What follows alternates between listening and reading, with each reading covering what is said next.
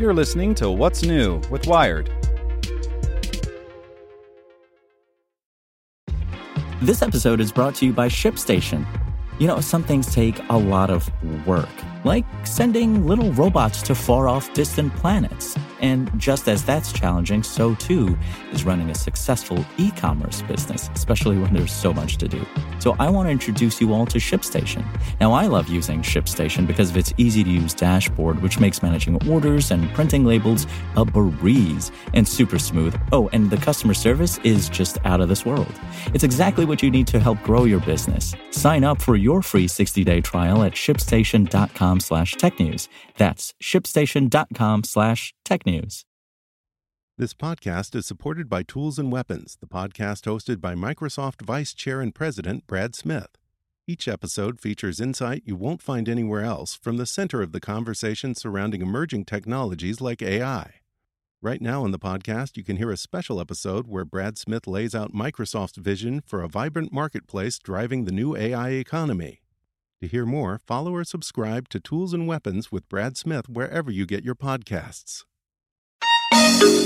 Welcome to the most interesting thing in tech from Nick Thompson, editor-in-chief of Wired Magazine.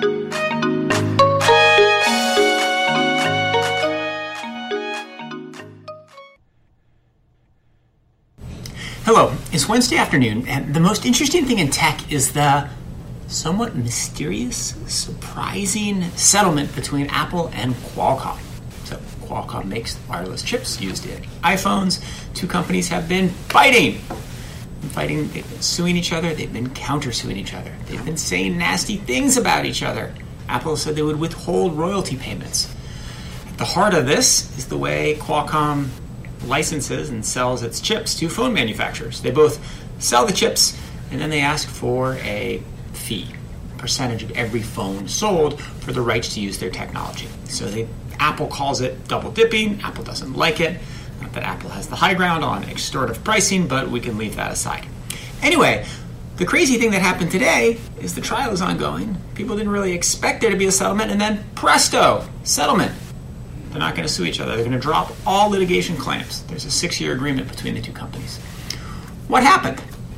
Well, another thing that happened today is that Intel said it was not going to make 5G chips for new mobile phones. So there are two possibilities, and people have speculated on both sides. One is that Intel dropping out meant that Apple knew it was over the barrel. It would have to use Qualcomm chips. Apple knowing it had to use Qualcomm chips meant that it had to negotiate a settlement.